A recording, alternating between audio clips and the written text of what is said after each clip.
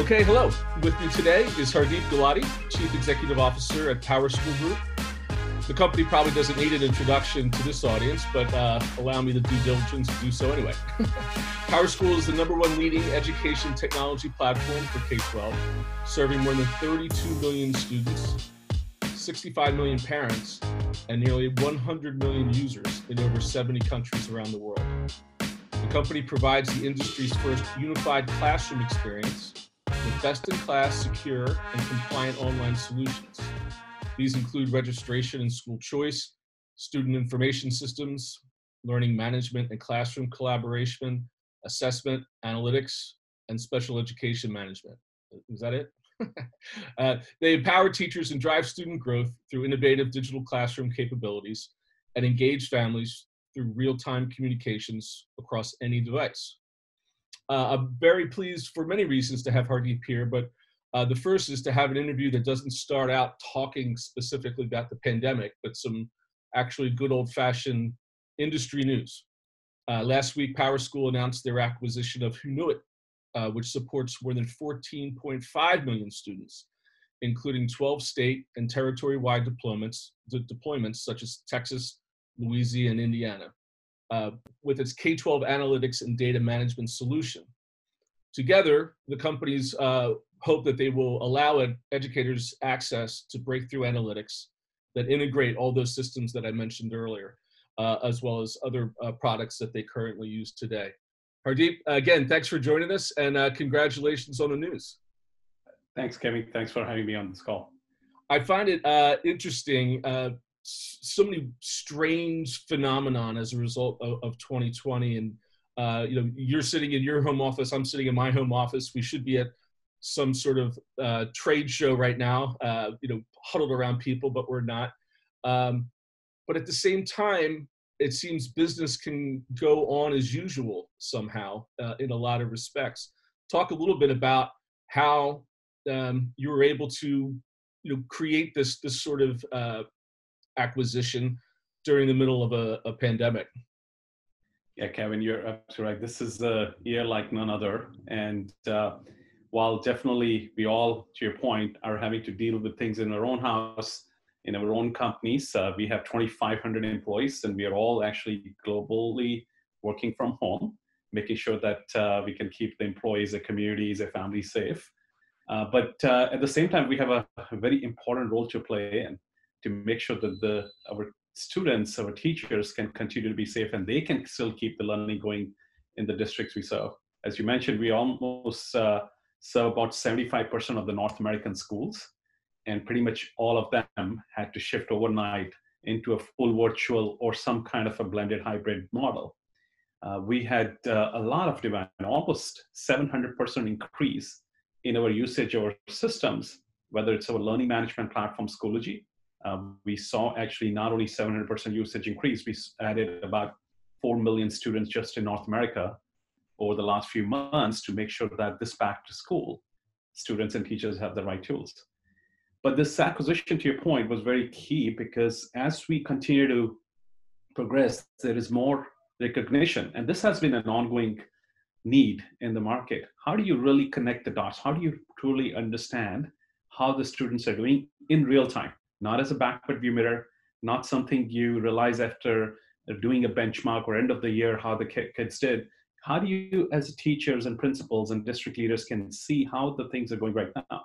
And that's even more important when you're not fully in the class and you're in a blended or virtual fashion. You need to understand all your learning strategies and initiatives. The students are still engaged. What are the learning gap because of all this pandemic and the gaps? They've been calling it the COVID slide.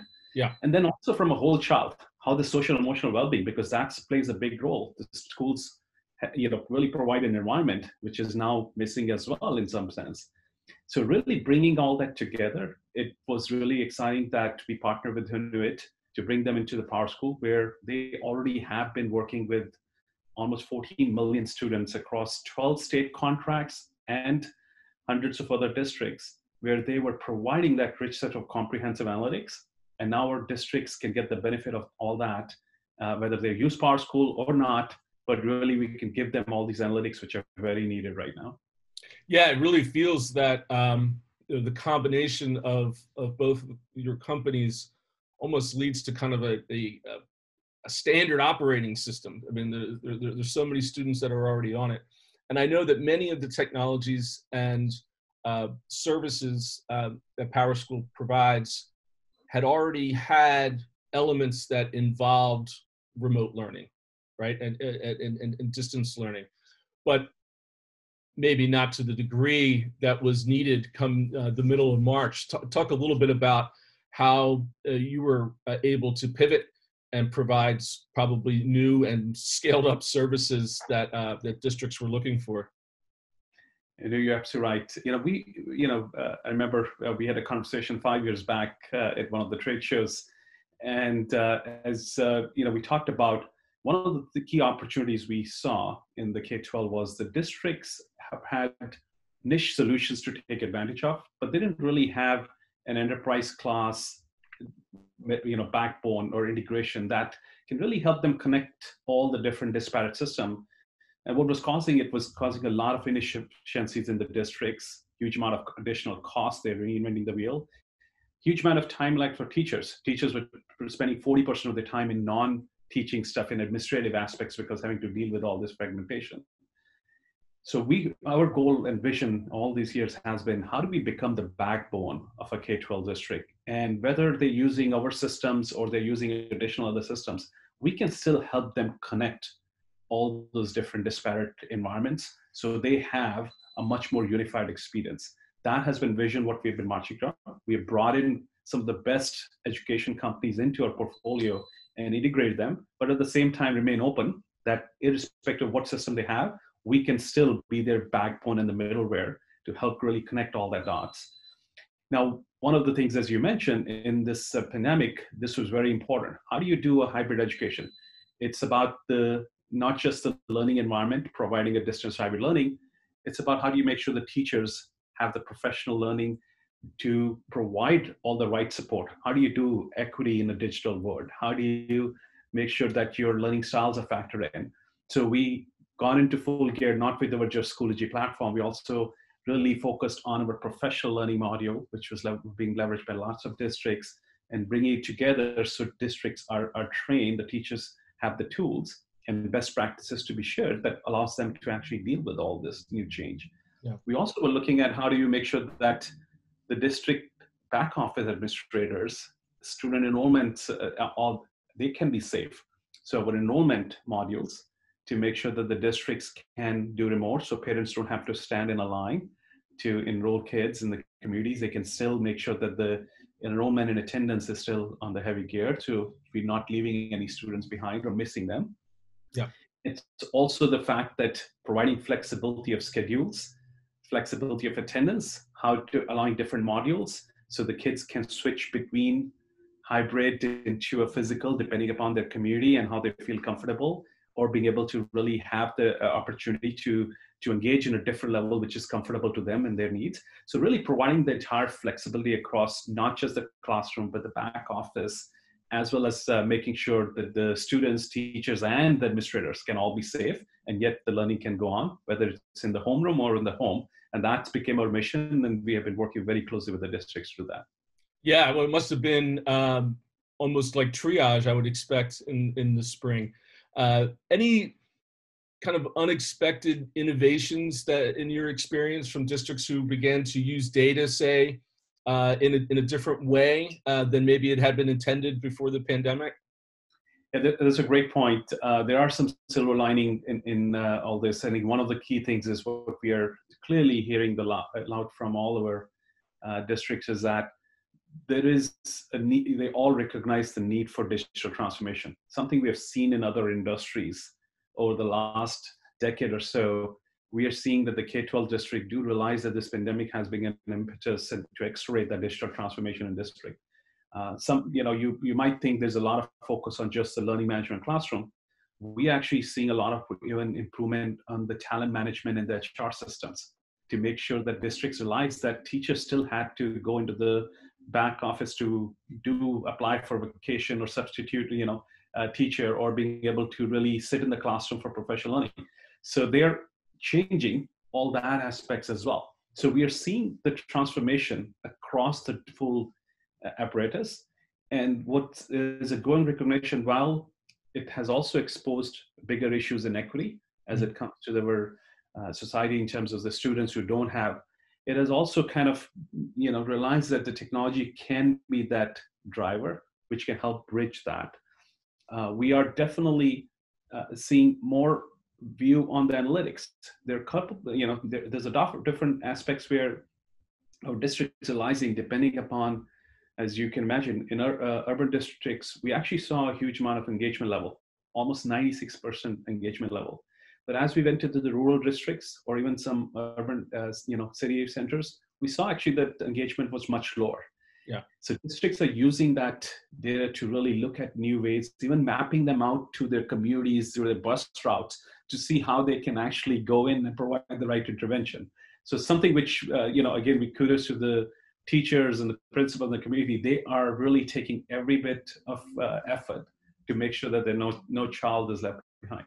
Yeah, that is interesting. And I've been noticing a lot of conversations amongst industry leaders discussing digital equity in a concrete way that had never really been discussed before. It was always kind of this conceptual, almost esoteric issue. And now it's kind of like getting into the nitty gritty where, districts are using their mapping software to identify where they need to put hotspots, right? Where before they were using it to where they should build buildings.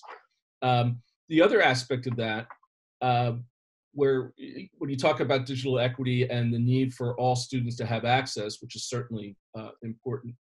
On the flip side, I've seen some companies talk about developing their technologies so that you don't need to be online all the time. So the difference between synchronous and asynchronous, but to develop the softwares to where maybe the kids go to the library, they download what they need, and they can go home without having access. Can you just discuss that point at all? That's a great point. I think one of the key things that we saw is that, as you can imagine, there are just a lot of different systems in a typically what teachers and students use in a classroom. You want your assignments in sitting in a Google or Teams. You are looking in your documents you're collaborating on. You have your online videos, synchronous learning in a Zoom or a Teams or a Chime or whatever tool you use, or WebEx, right? You have some online content from the publishers. You're giving it for supplementary. You have YouTube videos you want to share. The teachers have certain instructional aspects. And then there is also the, different ways the kids are, interacting with each other, whether it's on Discord or other ways of how the kids are talking to each other. How do you make sure that to really keep the learning going in this mode where it may not be fully virtual, it may not be fully synchronous, it may be some days of schools and some days of working remotely. How do you make sure that there's still a sense of structure and continuity in aspects? Because it's important to not just measure the engagement, it's important to understand the engagement, the achievement, as well as the whole child from a social, emotional aspects. So it's really the holistic aspects. And one of the big things what we have seen is really with our LMS environment is really bringing it all together. So it integrates into a Google, it integrates to a Zoom or a Teams, it integrates into the online content from all sources. It allows to integrate into different messaging platforms. So really becoming a central hub, then it really still provides all that flexibility, but you can have some level of resemblance of structure, which you do in a classroom, in an online, in a learning hub. And having Hoonuit now to really give you that all sorts of analytics around it, not just in the reactive way, but actually even predictive way. So one of the beauties of the Hoonuit is actually uses machine learning, and it's been used by dozens of districts, including entire Santa Clara County, where they're actually predicting based on different levels, what are the students at risk and what would be the student success. So now you can even be proactive to even catch the problems, or catch the areas even before they really start having into a bigger issue. Right. I mean, so that brings us into a conversation of the idea of artificial intelligence and the use of data. And again, BP before the pandemic, I think one of the big boogeymen for a lot of communities, parents especially, was the use of student data and afraid of what's going to be used with it, and the importance of the security of it all. But now here we are in the pandemic, and we're talking about using data to help enable students and educate the whole child. How has that changed, and how do you think the perception of the use of data, and especially when you say predictive data, it starts to sound a little science fiction. How do you think that will change for a wider audience of parents and teachers? Yeah, and first, it's a very important point. Student data privacy and student data security is very important, right? We would never want to be in a situation where we're compromising your kids' data. We actually not only have the privacy pledge, but we go through intense amount to make sure that the data belongs still to the districts, to the parents, to the student, right? How do we make sure that always in the go? Within that construct, how do we give them more capabilities so they can take advantage and have that early visibility? That's the main effort from our side, is that we almost are giving the tools so districts can make this from a backward view mirror to a front-facing view. And tools like being in predictive models now can actually give them that sense of understanding what are the factors to keep in mind.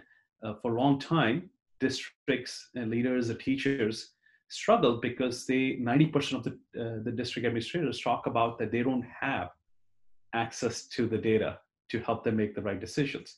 It's for a variety of reasons, whether it's different systems, whether it's not lack of tools, whether it's the lack of importance. But now they have the ability to really bring it together. That's one of the big motivations for Hermit, where not only it has the most comprehensive, so it looks at not just student data, actually understanding teacher preparedness, understanding back office, what investment the districts are doing. So really looking at it holistically to help improve the efficiency, but also empower that.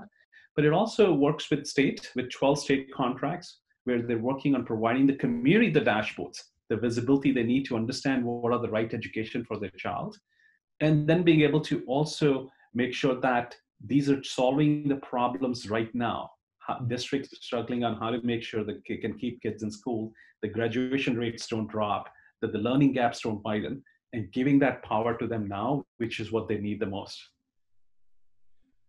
Another aspect to the use of that data, and when you talk about the whole child, is the whole aspect of assessment.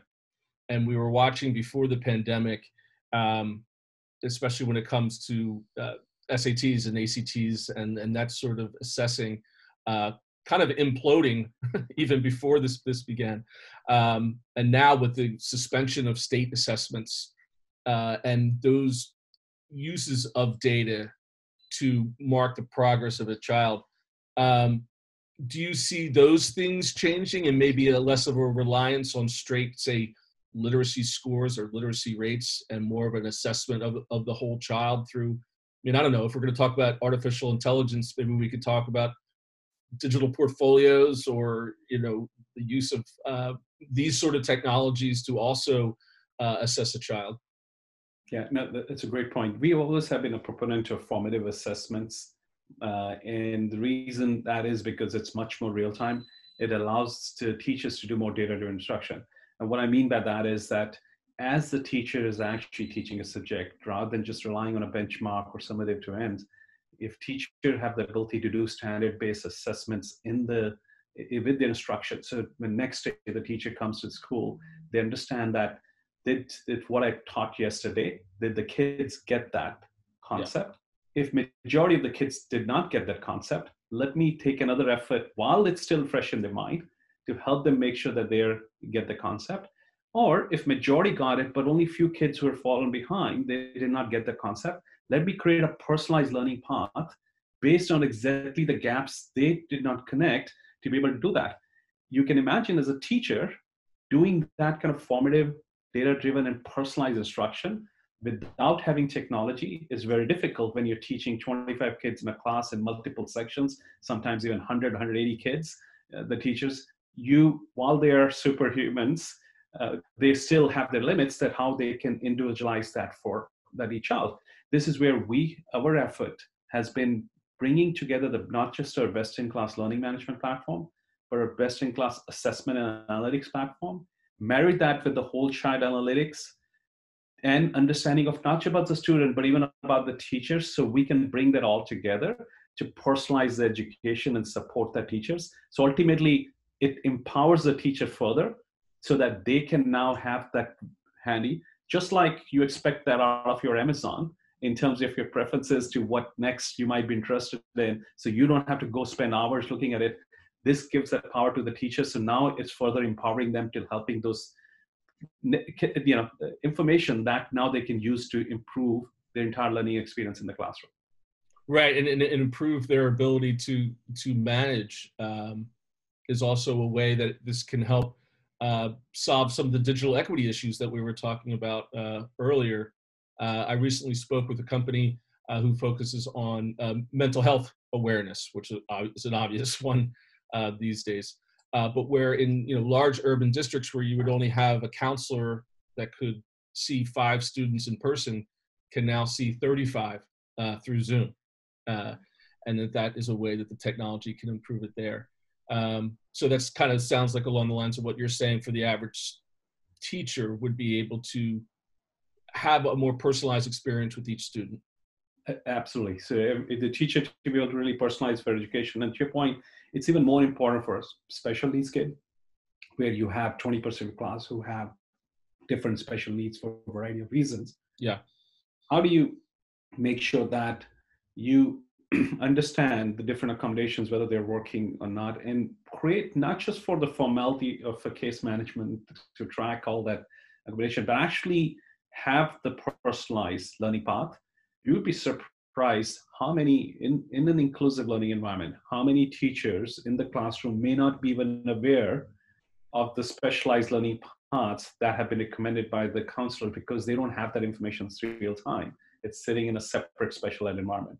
Right. So one of our big goals and focus has been in bringing the entire special ed environment right into the learning management, right into assessment. So it's really connected. This is where you see the vision of really bringing all these pieces together, not so that they're sitting in their silos and really not be available, and bringing them together.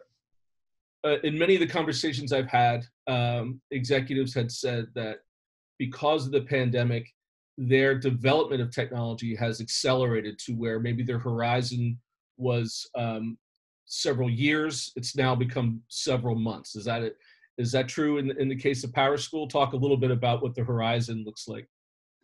Absolutely. I think, as I mentioned earlier, this definitely it has put a bright shining light to the digital gap and to the digital transformation needs in the K through 12. And many districts have not just looked through that in the classroom. As I mentioned, we added on Schoology, where we were already one of the market leaders in learning management. We added 4 million more students in North America, including some entire states who selected Schoology as their learning management platform because they wanted to do that.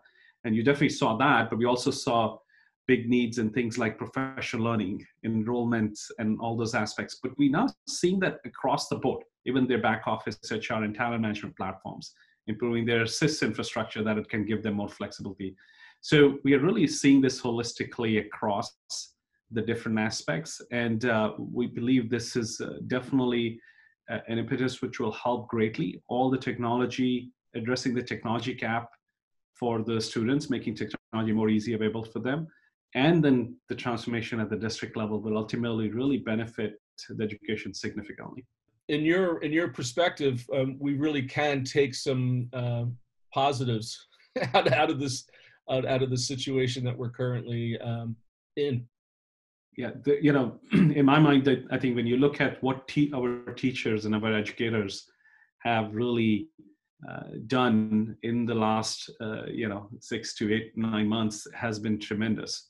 Back even in March, April, they came to quickly, even though they had to scramble, they quickly made sure that the kids had some learning sense of resemblance and continuity, which is very important, just their learning, but even their mental well-being. Yeah. And then really, as we are seeing this back to school, the engagement levels have significantly improved, even in a virtual or hybrid model, than what we saw during the spring. Putting the tools as well as the right learning practices. So I think the silver lining really has been is that our educators have really taken this at a whole different level, and all that focus on the issues around digital equity, around the ability to make sure we are looking at the whole child. I think some of these does have a silver lining that it will benefit in helping us personalize education for the next generation. Well, that's great. I always like to finish these conversations with the glass half full. So that just made the rest of my day pleasant. Thank you, Hardeep. Thanks very much for your time. Thanks, Kevin, for having me on this call. And thanks for everyone for listening in. I hope you click around and find another episode of Remote Possibilities soon.